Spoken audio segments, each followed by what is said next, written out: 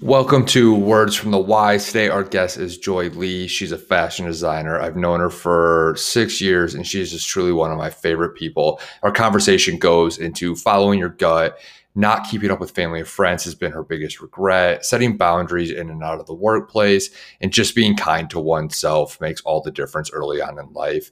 It was truly a great conversation. I love her to death, and I hope you really enjoy this conversation as much as I did. Enjoy. Hi, Joy. Thank you so much for being on the show. You are arguably, one of my favorite people ever. We've known each other for So are what? you. You're mine. Well, that is much appreciated.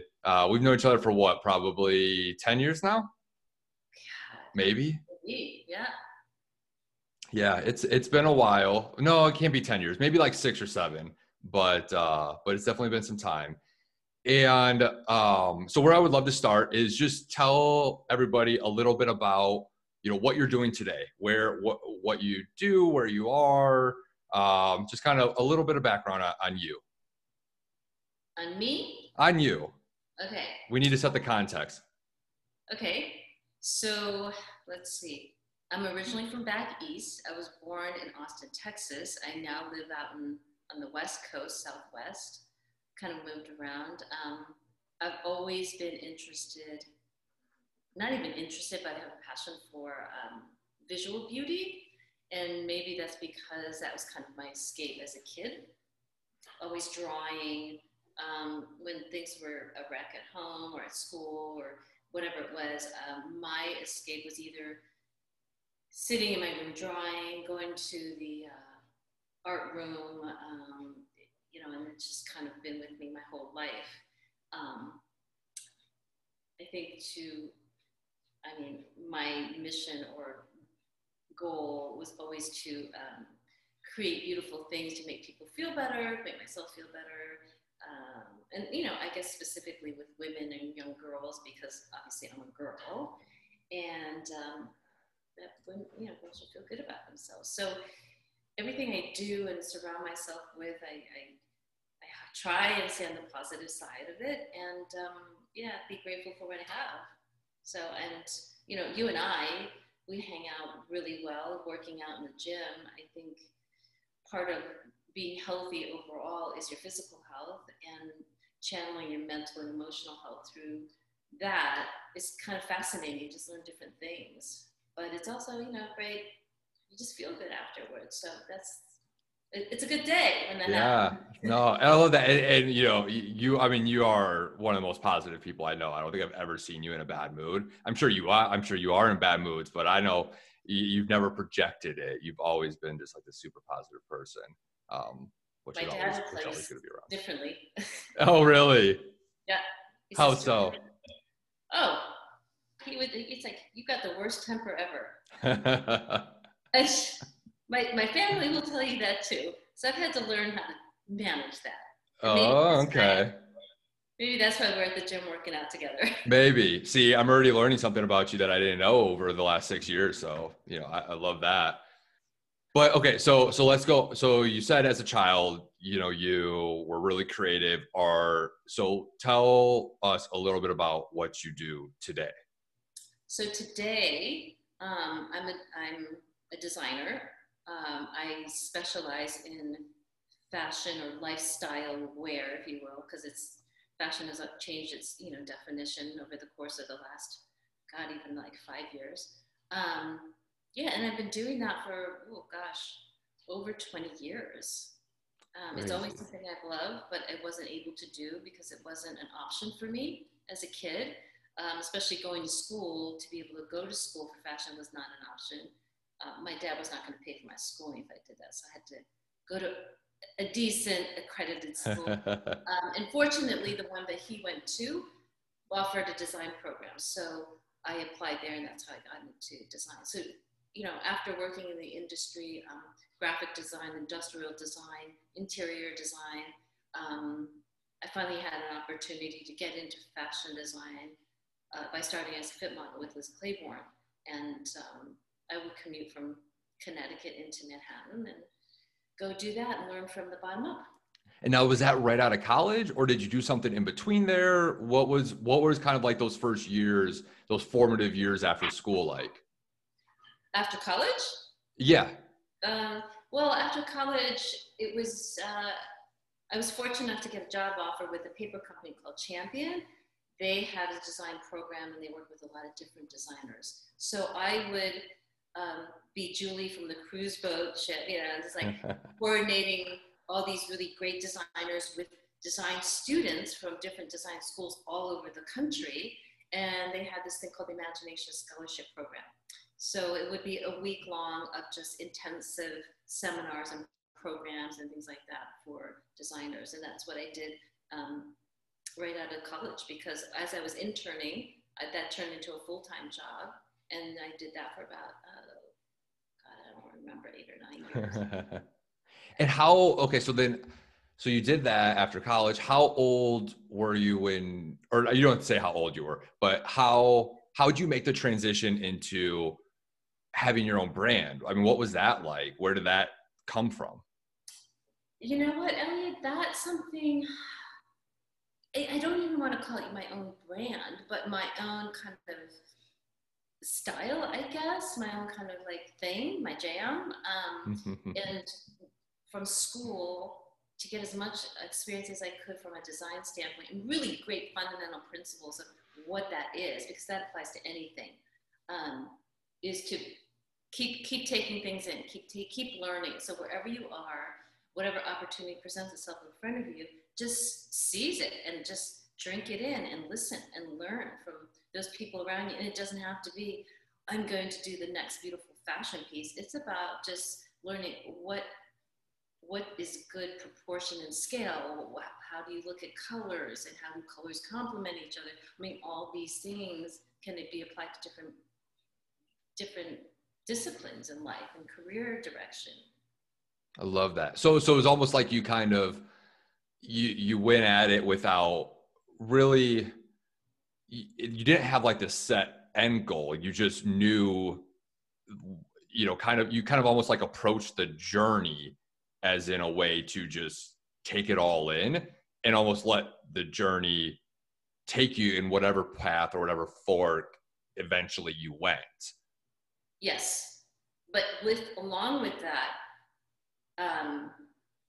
is setting an intention and having kind of this background strategy of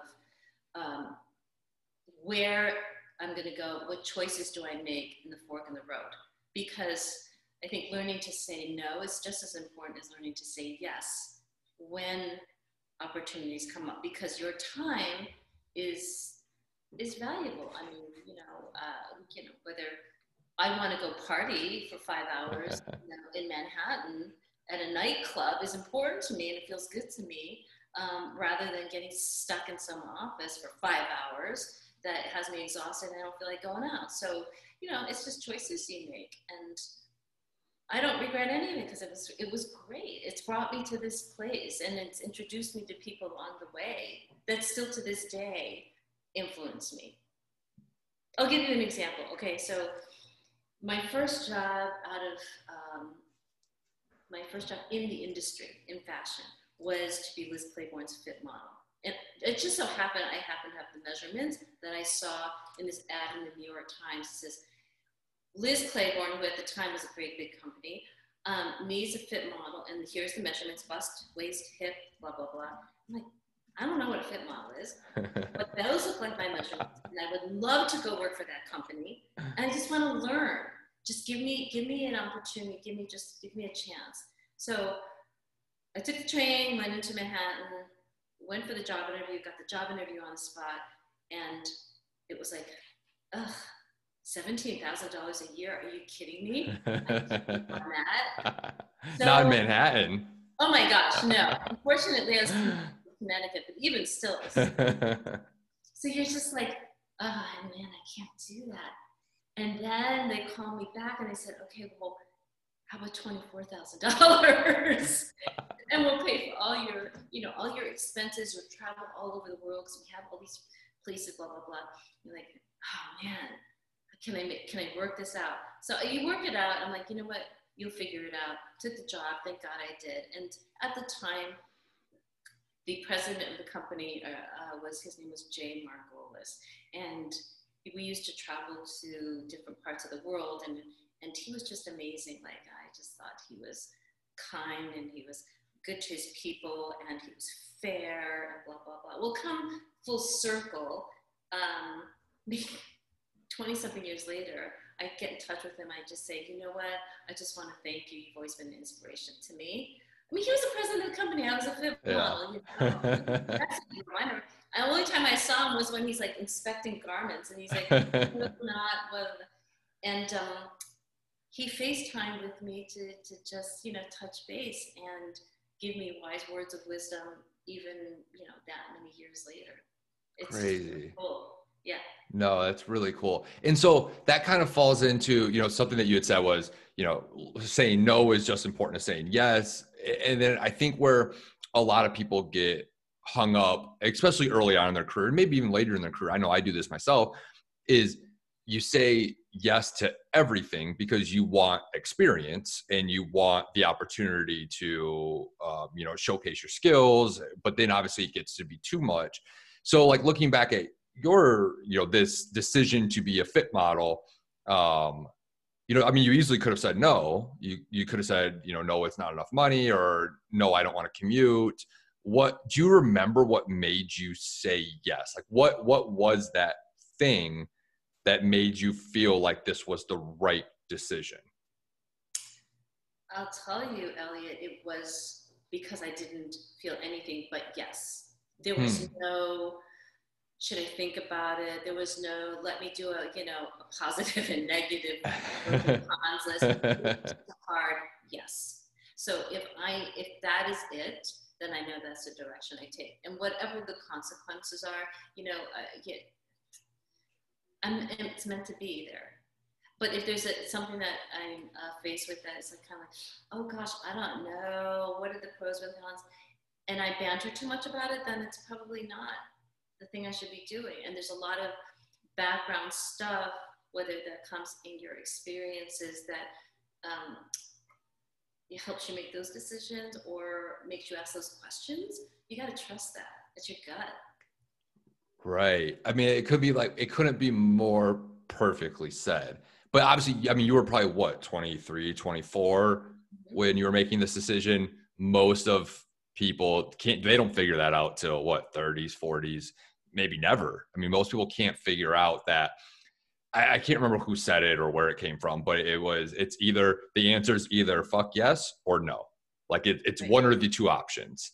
And, you know, it sounds like you do a great job at, you know, actually like listening to your gut and knowing that intuition, but so many of us are so bad at it. But anyone can do it. And it's not whether you're good or bad at it. It's just about practicing that to get to know yourself. Because a lot of times, and especially like, you know, when you're in college, and I was in a sorority, so it was like, you know, you're really like, you're judged, right? You've got this of who you are, who you associate with, what you do, what you look like, what you don't look like, and all those things. And man, if you've got to just tone out the noise and learn to do that, then there are valuable lessons there. But at the time, that wasn't, I didn't think that was even an option. I was just like living my life and having a good time. Yet something behind all of that is like driving you. And it could be something like from your very past when you were a kid that I can still remember in second grade getting pushed to the back of the line because I didn't look like everybody else, right? In front of me. And so you're like, I don't want to feel like that. That hurts my feelings. Why would you do that to someone and make me feel bad? That's now called bullying, right? But from second grade, something like that sticks with you, you don't even know that that's kind of guiding you in the direction you're going. That's, yeah, there's so many, it seems like there's so many more studies now that come out where they talk about how those first few years of your life, they carry you for the rest of your life. And you don't necessarily know why. Most of us obviously can't remember a lot of things. I don't remember anything from when I was in second grade. So, you know, your memory is already far better than mine. But yeah, Fourth grade, I don't remember. what's that? Maybe it was fourth grade. I don't remember. Either way. so I want to keep digging on this yes no thing because I think it's so important. And so from saying no to things that you kind of are iffy about, what do you think for you is the value in saying no? Like where does that come out as a win? Because so many of us will end up saying, well, because then, obviously the premise of this podcast is about regret and living your life that way. But, a lot of people could say, well, I've said no to too many things. Maybe I missed out on a lot of good opportunity. But the answer is you probably said no for a reason. So like what's saying no do for you to help either clear your mind or make better decisions or work on things you love? It's kind of, where does that go?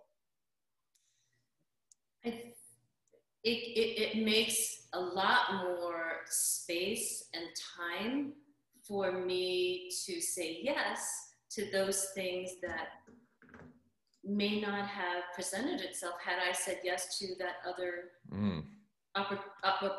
the other decision, right? Yeah. Right. So if, let's say, for example, I would have said yes to this great high-paying job that instead of going to be a fit model for Liz Claiborne, and by the way, I never even told my father because he would have told me, absolutely, I did not send you to college. I did not spend all this money on you for you to go be a fit model and exploit labor. So it's like, had I taken another job, like, okay, and I took another job in a graphic design studio working for a really great company, and I was miserable. In 2 weeks, I just said no. Wow. I'm leaving. And why? Because otherwise I would have been there, maybe, I don't know, it could have been a year, but then I would have never had the opportunity to be sitting quietly in my kitchen, not having a job, and looking at the paper going, oh, this is something I like to do. So, and as you move on and on and on, and there are more people and more things that come at you, more emails that you get, right? Or more like, I really want to just have coffee with you and let's just talk this over. Do you really want to spend an hour plus 20 minutes on each end of a commute talking about something that really you knew that wasn't really not going to go anywhere? And not that it has to go anywhere, but maybe it doesn't go anywhere, but you just like that freaking person. You just want to hang out with them. I'll take that. Yeah. Right? Because you want to surround yourself with like-minded people. 100%. I don't want to be with, someone who's like, all talk and sales and blah, blah, blah. It's like, it's all blah, blah, blah anyway at the end of the day, and I just wasted 2.5 hours. Right. And sometimes you never get that deep and it's a very surface level conversations and it's just not what you want. Nothing feels great. Yeah, I'm sorry. I just rather spend doing a workout with you. We go do pull-ups for, 20 minutes and push-ups and whatever, but at least in that time, we're hanging out, we're having a good time, you feel good afterwards, you're energized, you're productive, you use that energy and you're like, bam, you're doing what you're doing career-wise, and you're just on it, right? I love it. So you said you worked this job and you worked like 2 weeks and it was miserable, and you ended up quitting. Do you remember what was so miserable about it for you? Yes.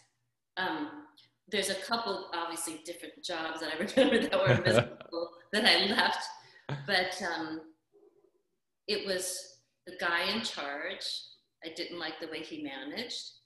You have to be in at a certain time. You have to leave at a certain time. The projects that were given to me, okay, so you want to come up with some kind of creative solution, and the parameters of that particular project, let's say, they didn't align with my values and what I saw as a direction to go with that. So, I got to nip those things in the bud. Otherwise, I'm going to be hanging out and doing that for the next, whatever the project is, in a month or 3 months. And that doesn't help me. It might give me a paycheck and cover my healthcare expenses. But at that point, you're pretty You don't need to worry that much about it. You figure it out. You're fine.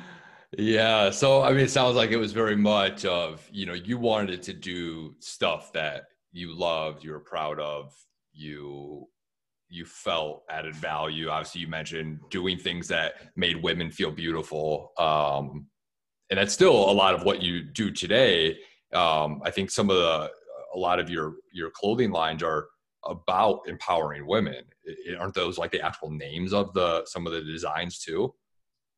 Yes, because I think that setting your intention from the very beginning, whether that's on a vision board that you write things out, that you you have tear sheets, you collect colors, you collect things. That's all part of the creative process. And if it comes, your objective comes from a certain place, and for me, that place was to feel strong and good about yourself.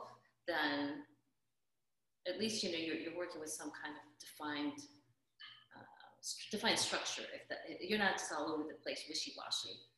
Right. Like you have your motive, you know what you're doing, Right. you know why you're doing it. Probably is a deeper question of why.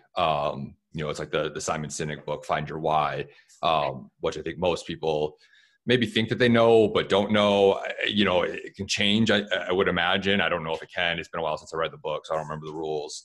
But yeah, it's like really just having that clear path of why you do what you do every day.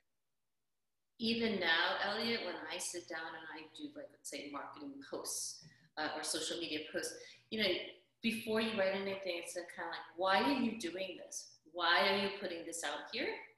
It's not just, here's a pretty coat with a silver lining. Why did you do that? And so that then what you do, what you say, what you share, you do it with meaning and purpose. Mm-hmm. It's not arbitrary. I'm not wasting airtime. You can waste airtime, but then that should be, like, at least you feel great about it. You feel kind of fun and playing, because playing is important too. But as you and I have talked about, I think I really love the way Simon Sinek kind of sets the tone before you even get started. So I reference that quite a bit. Yeah.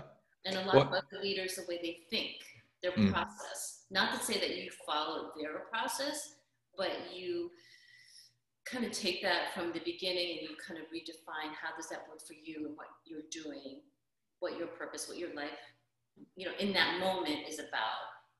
And it doesn't have to always be so serious and, intense. It's just because life isn't like that. But, life is a lot of different things. So no, and it's so, and that's why I love people like Simon Sinek, or he's just one that comes to mind. But there's a lot of other people out there that obviously write great books or podcasts and whatnot. But it's so important to me to understand why you think a certain way, or how you think, or what made you think. Like you said, why did I make that line silver? Like that's the real value, is understanding why a decision was made, not necessarily the decision itself. Because that's what you can build upon. If you don't understand why you're making decisions, then you'll never be able to fix it if there's a problem, or you'll never be able to compound, these great decisions you're making, because you don't necessarily understand what the driver is. And it's so important to know, just why you think certain ways, or why you feel certain ways, and just reflect. Like a little exercise that I do is every night, well, I try to every night, is I try to reflect on the day of, like, what was the best thing that happened today? What were some obstacles that happened today? Why was it an obstacle? How did I overcome that obstacle?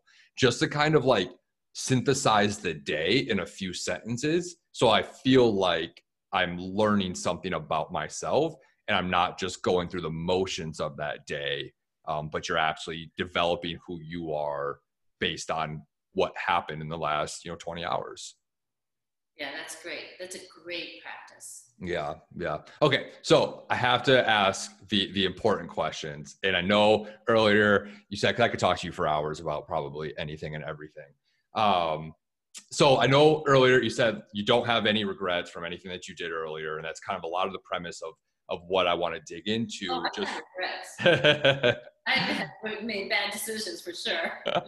all right. Well, you don't have to share the specifics if you don't want to, but looking back at, whether it's your early 20s or 30s or early on in your career or just anything along those lines, I mean, is there anything that sticks out to you that today you still think about in a sense of, one, either I really regret that decision, I think I made a terrible choice for myself, and I know why I made that decision, and that's why it eats away at me? Or is there something that you did that was like the best decision in your life and it would literally eat you alive if you had never made that choice?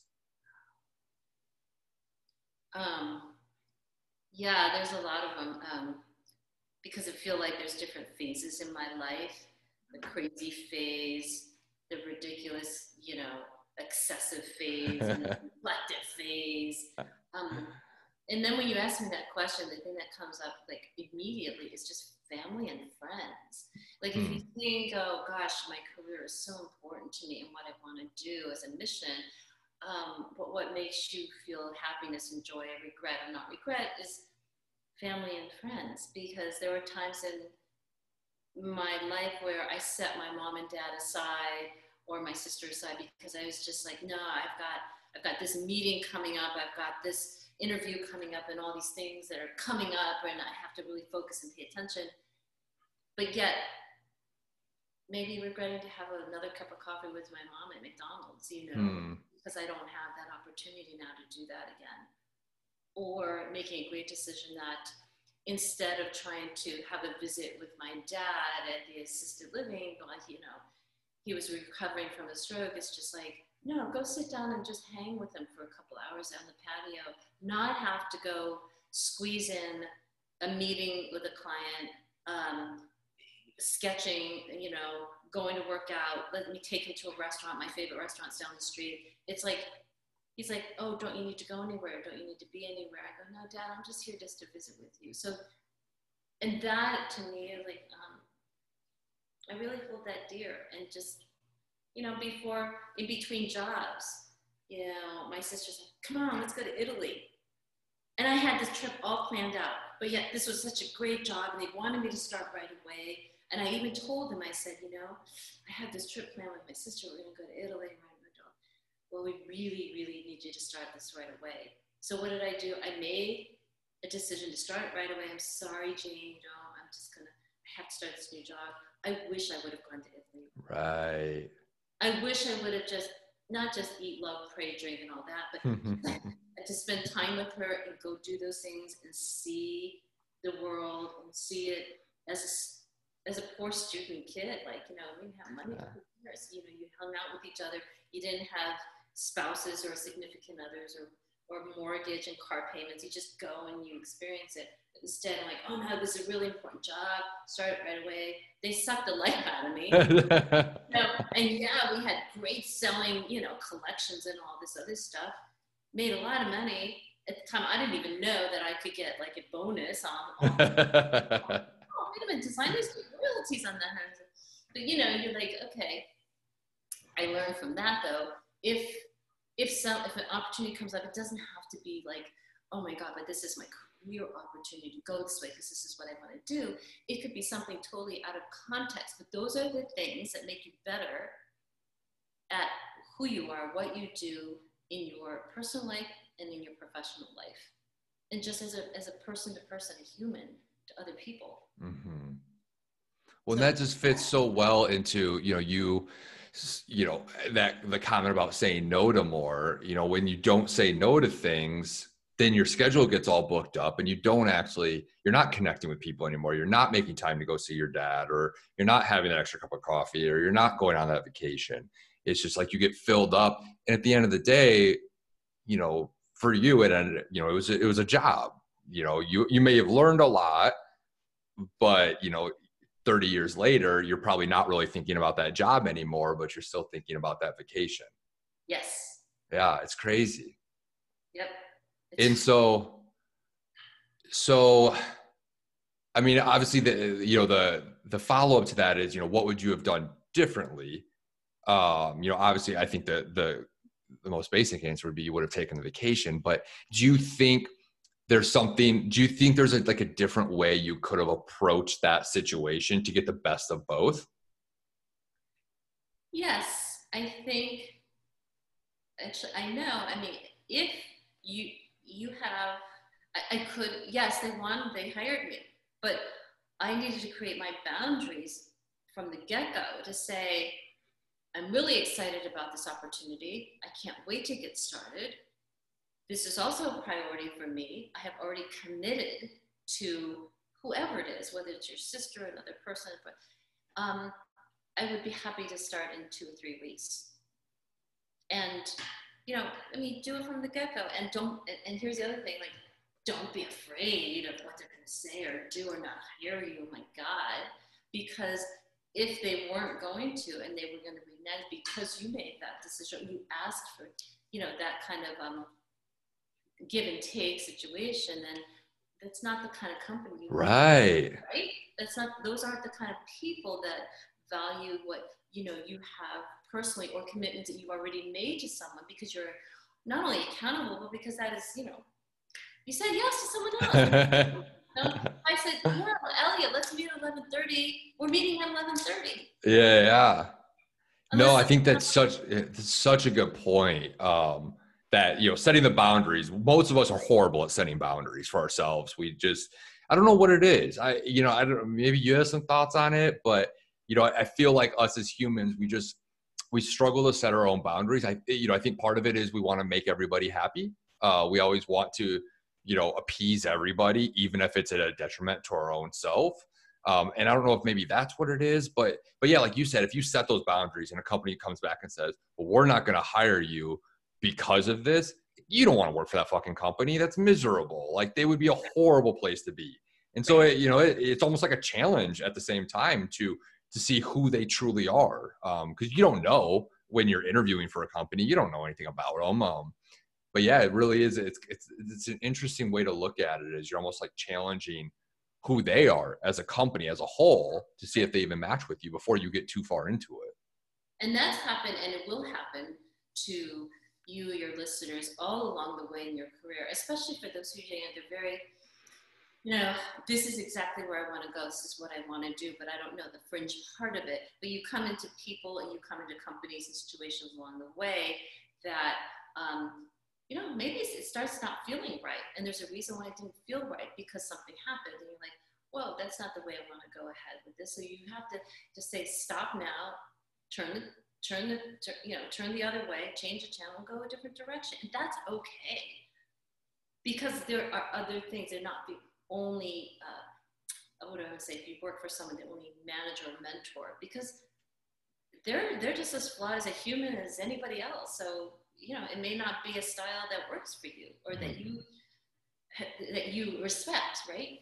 And I say that because as a woman in a industry that is notorious for exploiting women, that just wasn't okay with me. Maybe that was a driver from seeing young girls in a factory being exploited to work until wee hours of the night in a really cold, dark factory, to the man that is managing them, that is yelling and screaming at them and taking advantage of them, to, you get to certain points in your career like, well, you can move on, but you have to do this.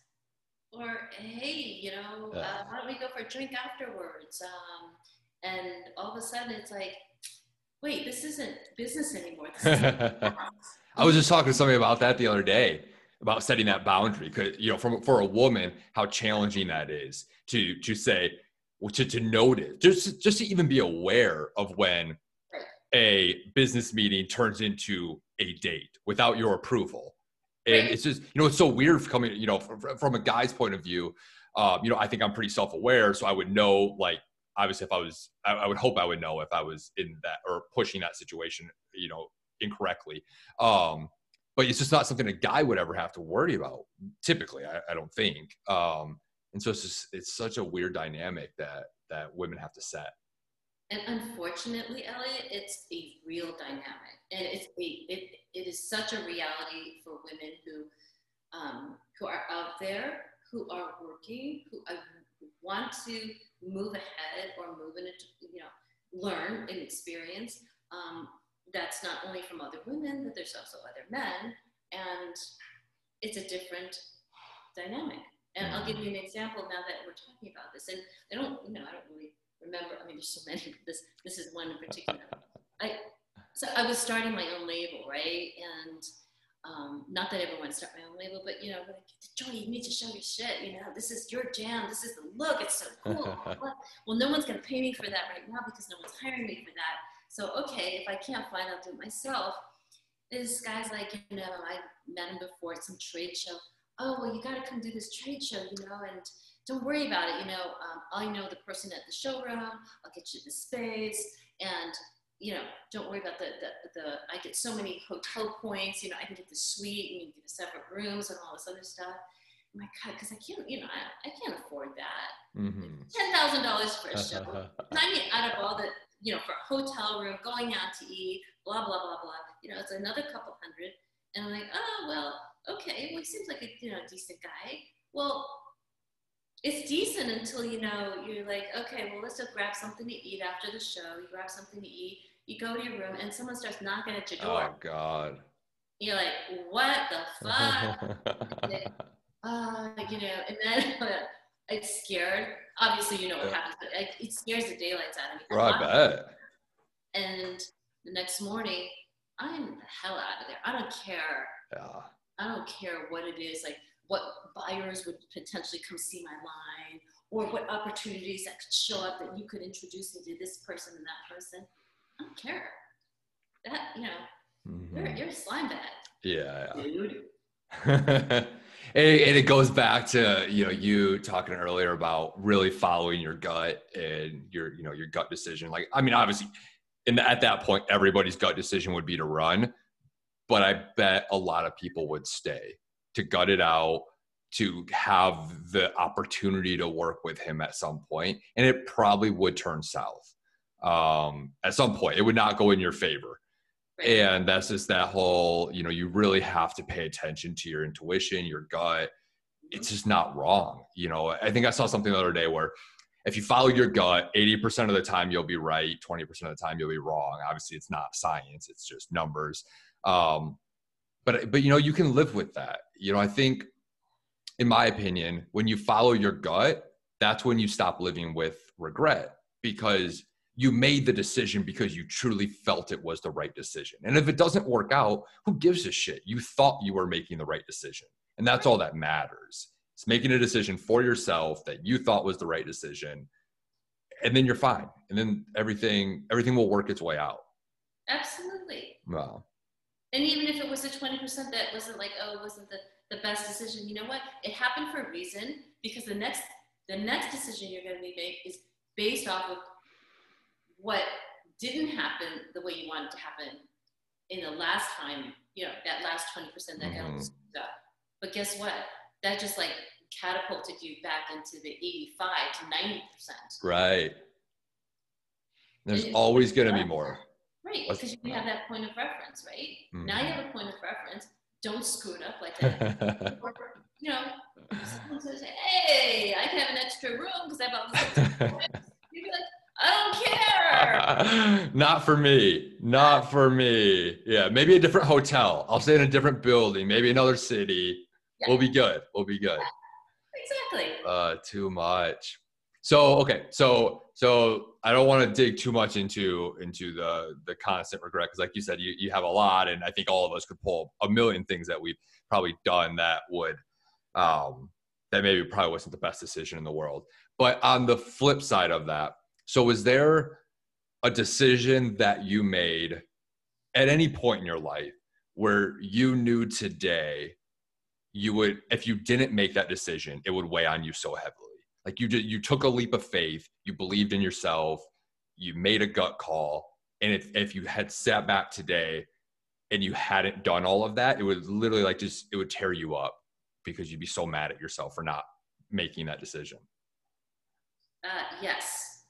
And it goes back to not being overwhelmed by big decisions that you're going to regret, or a regret or not regret, but it's more like the little things that you do along the way that keep growing and growing to the big thing, right? So if I'm sitting on a plane on the way to Europe for a trip, and when I'm asked, well, gosh, why don't you just do your own thing?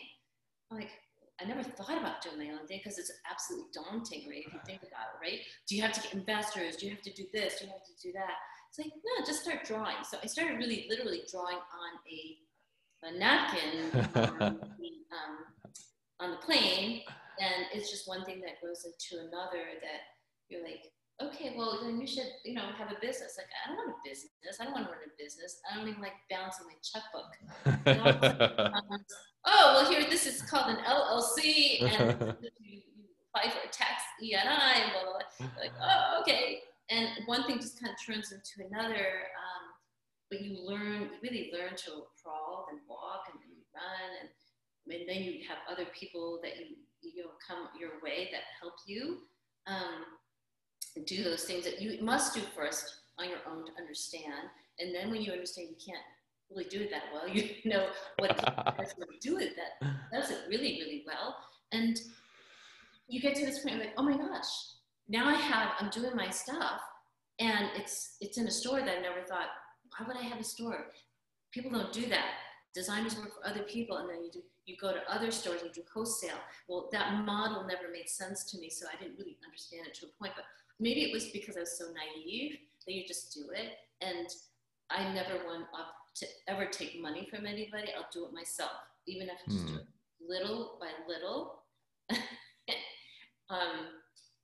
To backtrack a little bit. So when I first got married and it didn't work out, he gives me this book like Finance or Learning to Manage Your Finance. And I'm like, oh my God, this is freaking hilarious. I read it, but you're just like, all right, I am going to learn how to figure out how to manage my finances so that I can learn what cash flow means. So that I just happen to have enough money to do this. But then, it grows and it grows, and you all of a sudden you're like, oh my gosh, I have a little collection of stuff. I put it into a store that I built, a boutique, if you want to call it that, and people are buying it. And you're just like, not only are they buying it, but they put it on and they come out of the dressing room and they stand taller, they look at themselves and they're just beaming, and they go, I have never felt this great about myself. They walk out and they come back again next month, and then they come back again. Pretty soon you're like doing all this stuff. You're like, this is crazy. This is what's really happening. So that's when I'm so happy I did that. Had I not done that, even if you get to the point where like the crash hits, right? Or you're just so burnt out, like, I can't do this anymore. I'm not doing what's really in my heart. I'm just designing because someone says it needs a sleeve because they want to cover their arm. Like, you know what? I want to design not because I'm designing something with a sleeve or without a sleeve. I understand that might be a factor, but what is in your heart and soul creative spirit that you're creating? That when I said, there's a hard yes, there's also hard no's. That you get to this point where you just say, we're doing $1 million of business a year. If you do 979, Joy, call it a stop point. I called it a stop point because I was just burnt out, and I just physically, mentally, emotionally, and that was really, really tough. That hurt like, oh my God.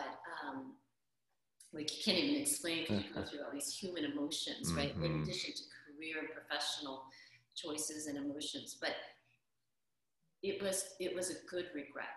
Now, I don't regret doing that because I learned so much going through that process that the next phase will be different. It will be better because of what you went through, going through that, which was really shitty. Yeah, but would I do it again? Yeah, because in your lifetime, to have that experience, to say, what can you do on your own? Do it. What do you have to lose? I'm still here. I'm still talking to you. We're still talking about regret and not regret. We're talking about the next thing we're going to do. I know it's crazy. It's like, no matter what I think we get into this place where we try to like live this perfect life. And if we think we do, then we won't, have decisions, or we try to, be rich because we think being rich will solve all problems. Like I was just watching this TV show, and I know it's completely arbitrary because it's a TV show, but on it they were like, he was like, I have $40 million. I'm actually broke because of his lifestyle, and it really it weirdly registered with me that no matter how much money you have, no matter whatever you have in life, you have the same problems. You have decisions that you regret. You miss opportunities. You say yes to things that you don't love. Like it can always go wrong, no matter what other things you have in your life that maybe not everybody does when you are a 1%, or whatever the case might be. Absolutely. I mean, absolutely. To your point, you can work super hard and have $40 million, but you're also paying overhead for like all these toys that you have and all the people that you have hang out with you to play on your toys. And at the end of it all, you feel like crap because you drank too much, ate too much, did too many drugs, and had too many women or whatever it is that you're doing. You're not really happy, and yet you could take your dog and we could go for a walk in the park that costs nothing. And the sun's setting, or maybe it's rising, it's really super cool, and you experience that. That's free, that feels good, that's natural.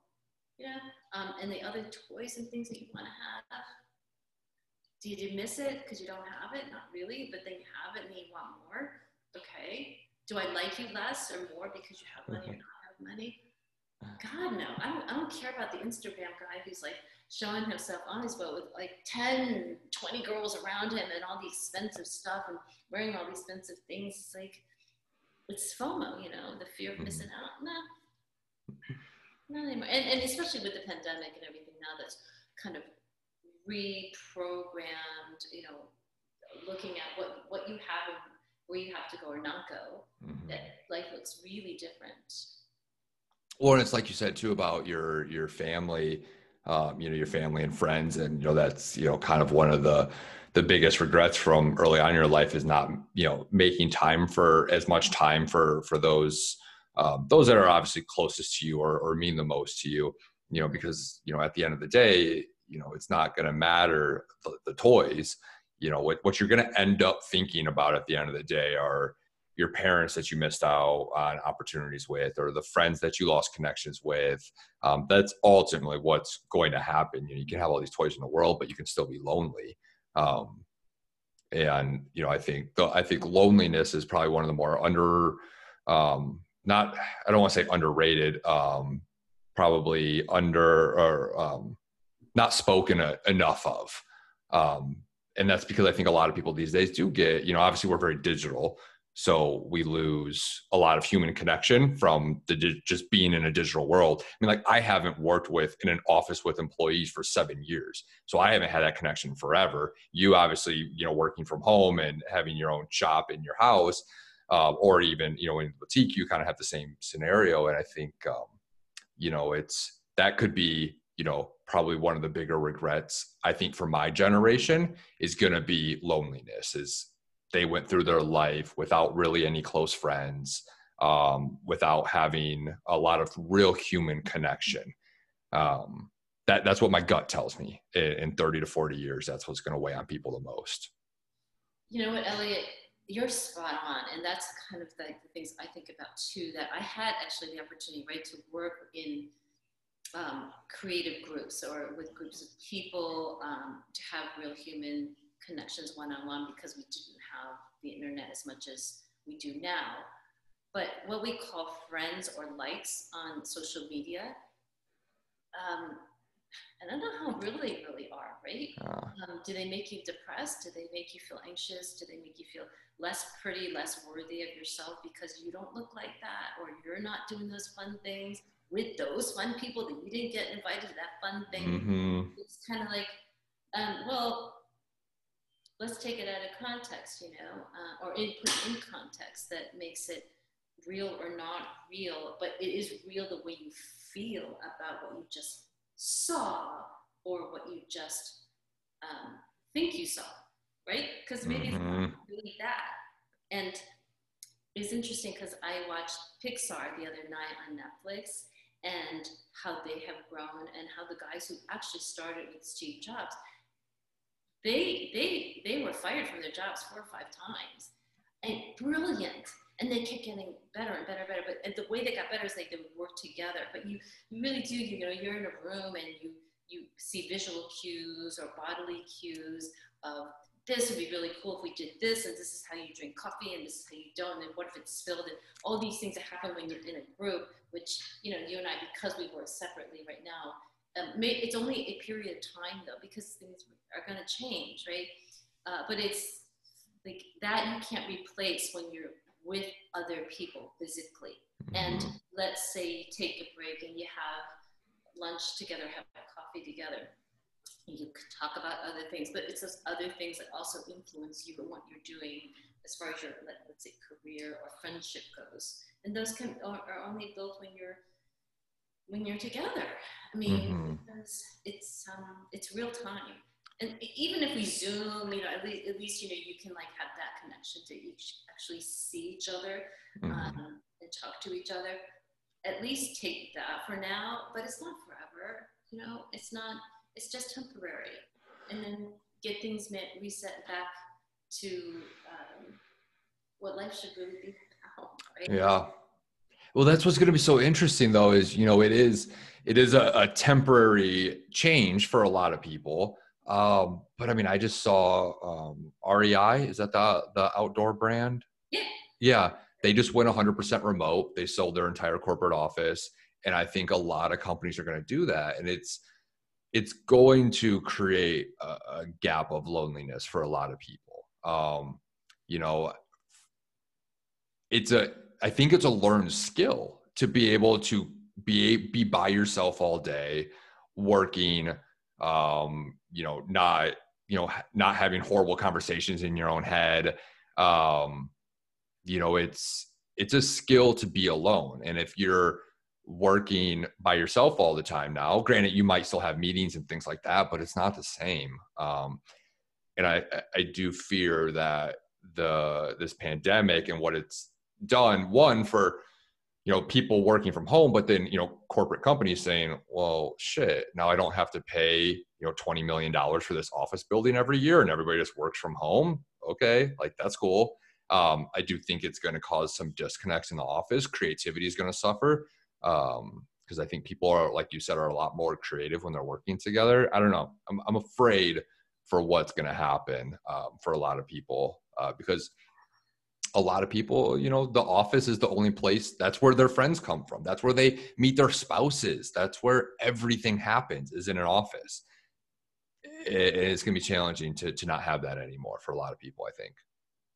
And I definitely share that concern and that fear.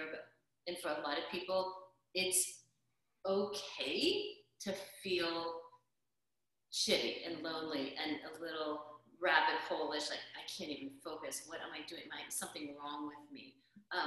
And I was listening to Ferris interview Sia, and she's. I got through part of that. She was bonkers. She was. She talks about everything. It was too funny. I know, right? I haven't finished it either, but the thing is, like, you're not something's not wrong with you just because you don't feel great about yourself right now. But it's only for right now. It's not forever. So I have felt really down, really depressed, through a period of like, couldn't get myself out of it. But it's, if you look at it as a window, it's not forever. And that's why you have friends. That's why you have family. That's why you have the convenience or the opportunity to make a phone call, to send a text. If you don't want anyone to see you visually, just like get on a call and just get some kind of encouragement, or not even encouragement, just have someone listen, just get feedback, right? Just get human connection that can veer you off of that. And that's okay. Like sometimes it's like, but I don't know if I really want to call her and talk to her. Right. I don't want to bother them, or this is just not me. When someone said to me, Joy, I just, it wasn't you. You were so strong and positive, and you kind of went into this, negative or deep hole place, and then I don't want to come out, right? I don't want people to see or hear me or know me that way. But yet, that is really the real. That sometimes you go there and you don't want to even get out of bed. I listened probably the same podcast maybe 10 times. I didn't even hear it. I didn't even hear the podcast because it was just noise to me. Music, so I wasn't even listening to music for a while because it just felt so icky. So the most coolest people that you think are cool have uncool times, but then that coming back from that, to learn to come back from that and to do it together, that you're not alone going through this, it's there. And that's just, it's okay being normal that way. That's how you get through this stuff. Right. Right. Now, do you remember what, oh, sorry, go ahead. No, I was just saying, working alone is not the funnest thing, but, I think too, when you're talking about creating a new workplace environment or workplace structure, that you guys will figure it out in a way that maybe, I find my most creative time at this point in the day, and then we're going to have group meetings that we can be prepared as a group, not just sit there, yong, and hear each other or hear yourself talk, but have, concise list of what you guys want to cover, and then still have time to go out and party afterwards because that's healthy too. Right? So you can eat together, you can go have a drink together and just have fun together, because that's important too as part of your whole professional career ideation process. Yeah. But now, when you were in your dark state, or one of these, and you had mentioned not wanting to connect with people, I mean, is that what you ended up doing to get yourself out of it? Like, how did you make progress when you were in one of those situations? Well, the stuff I didn't like, I either ignored or gave it to somebody else. I heard someone said to me, Joy, maybe you shouldn't be posting, and I'm like, but I thought that's what I'm supposed to do, right? I'm supposed to do marketing on all this stuff because that's your brain. No, it's okay. You come off of it and step away. And I think stepping away and not doing the things that you think or people think you should be doing because that's part of your job or your company, whatever it is, that it gives you time to evaluate the situation you're in and address it. If you feel shitty, why do you feel like this? What's causing this? How do I get over it? And then you learn how to, because there's also a lot of how-tos on that as well. And part of that is maybe not beating myself up in a CrossFit class, which I was doing, and then I hurt myself. Maybe it's more yoga, maybe it's meditation, maybe it's other things that help balance you out so that you're in a place that you could start from a healthy place again instead of dragging all shit around with you from place to place. And that it's very easy to do because you brush it under, I'm okay, I'm fine, I need to deal with that. And you keep abusing yourself. I gotta get up at 5 and I'm gotta work until 9 o'clock tonight because this is what working hard means, for me to move ahead and get this done. When in fact, that might not be the best way for you. And maybe it's not the best time for you. Maybe that's not the best remedy of taking, a couple grams of this or that, or Prozac, or drinking a lot, or maybe one drink after the end of the day because it makes you wind down, or helps you, whatever excuse you come up with.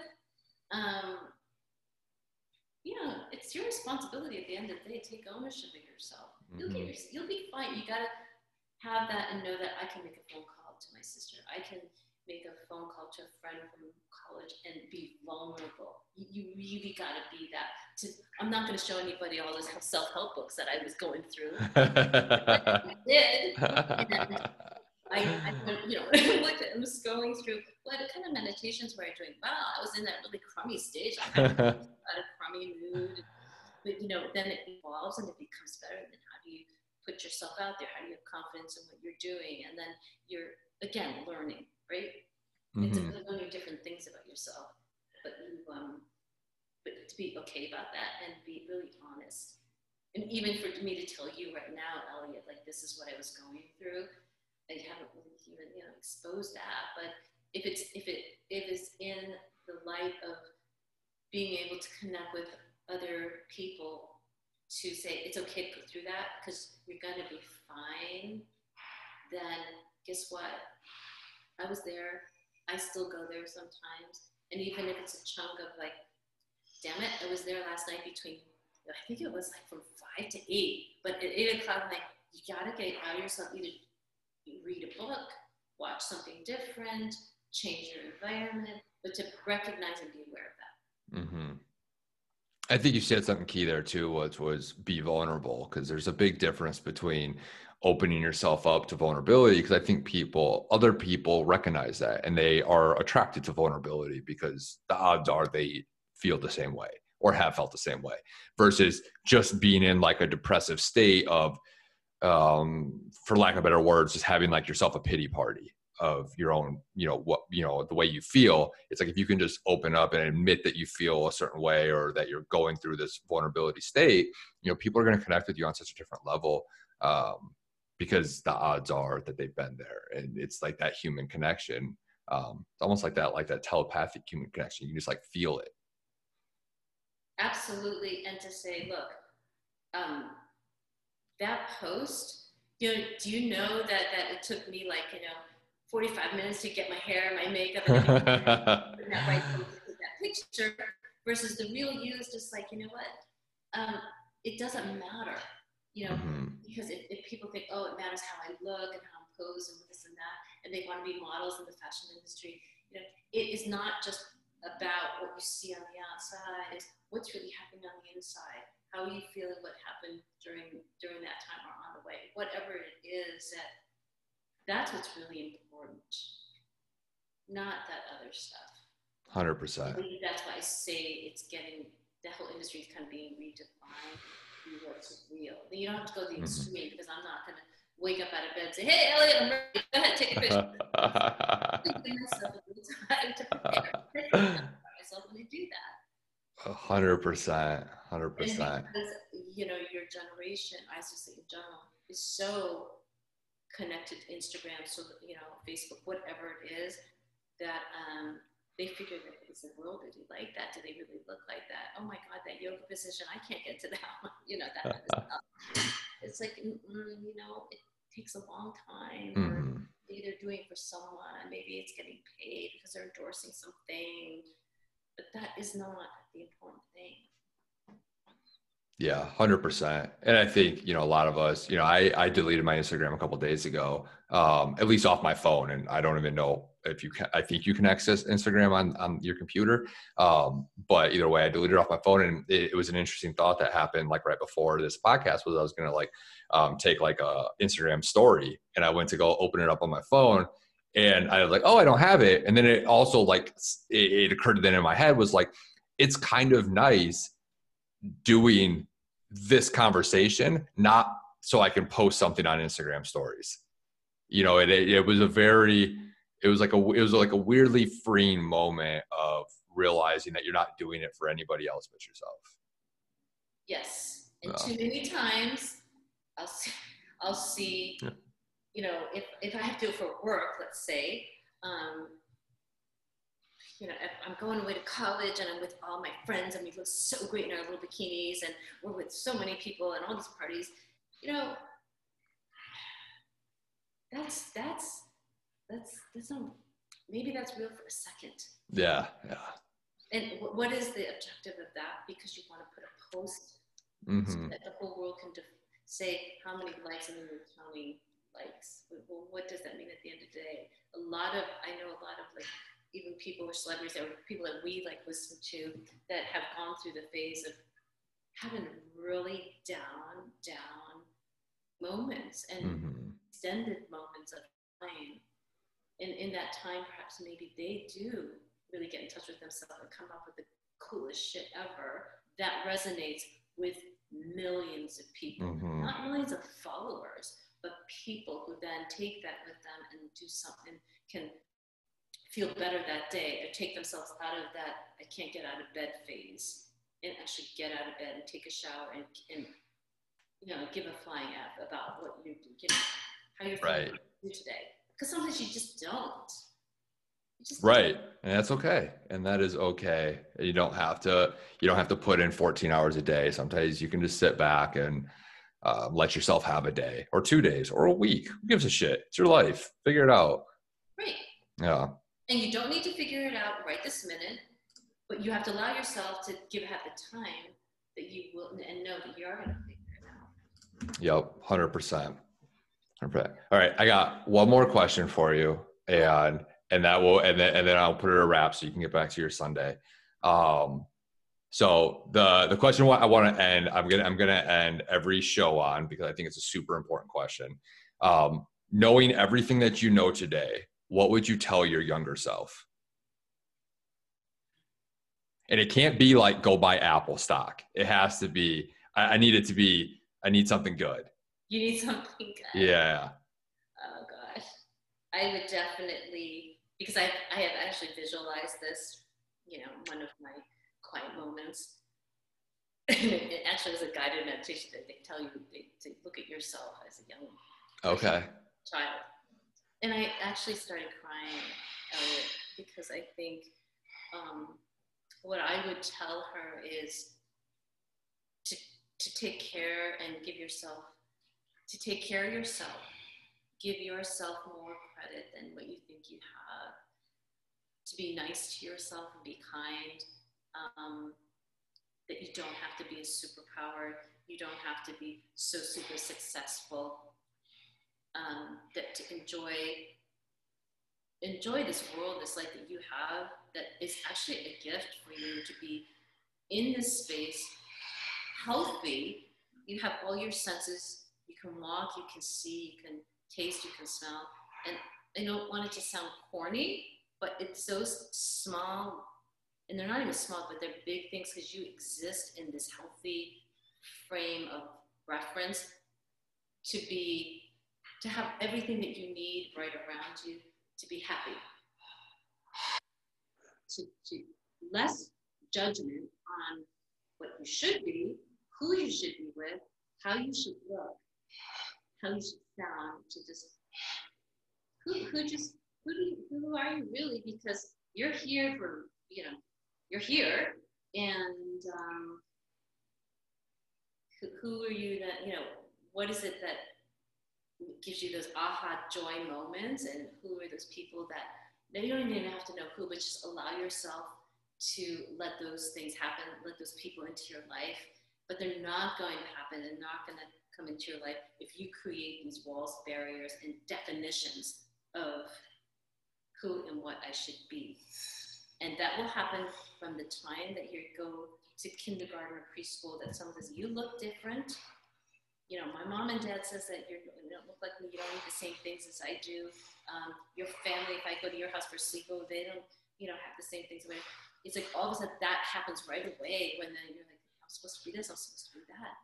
And it's just, you're so okay with who you are, what you are, and to be grateful for those things. That's it. If I had a daughter, if I had a son, to bring them up that way, to be proud and happy, and probably just be happy and okay with who you are, because through life then, it's a lot easier to go through life and enjoy life that way than to always say, what do you think? Right. Because then you never know what yourself thinks. Mm-hmm. It might take a while. It took me a hell of a long time. And I still have to remind myself all the time. But, you get better at it. That's part of learning too. You learn, you grow. I love it. Yeah. I love it. To just be more nurturing. Yeah. Nice to yourself, kind to yourself. Because everybody deserves that. Yeah. No, I think we can all, there's probably very few people who feel that they're at their capacity to be kind to themselves. Usually we treat ourselves worse than we would ever treat anybody else. Right. So that if you took yourself out of yourself and you looked at Ellie and you went, man, he's just like giving everything to everybody, and the last person at the end of the day is himself. I feel really bad for him. Like, he's Right. my brother. You don't even realize it. That's what you did today. Like, I know it's the hard part. I know. You're like, oh.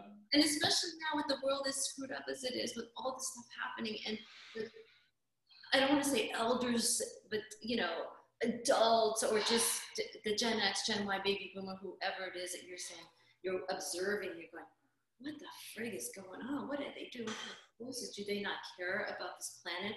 Do they not care about what I'm going to be when I'm there? Like, care. Mm-hmm.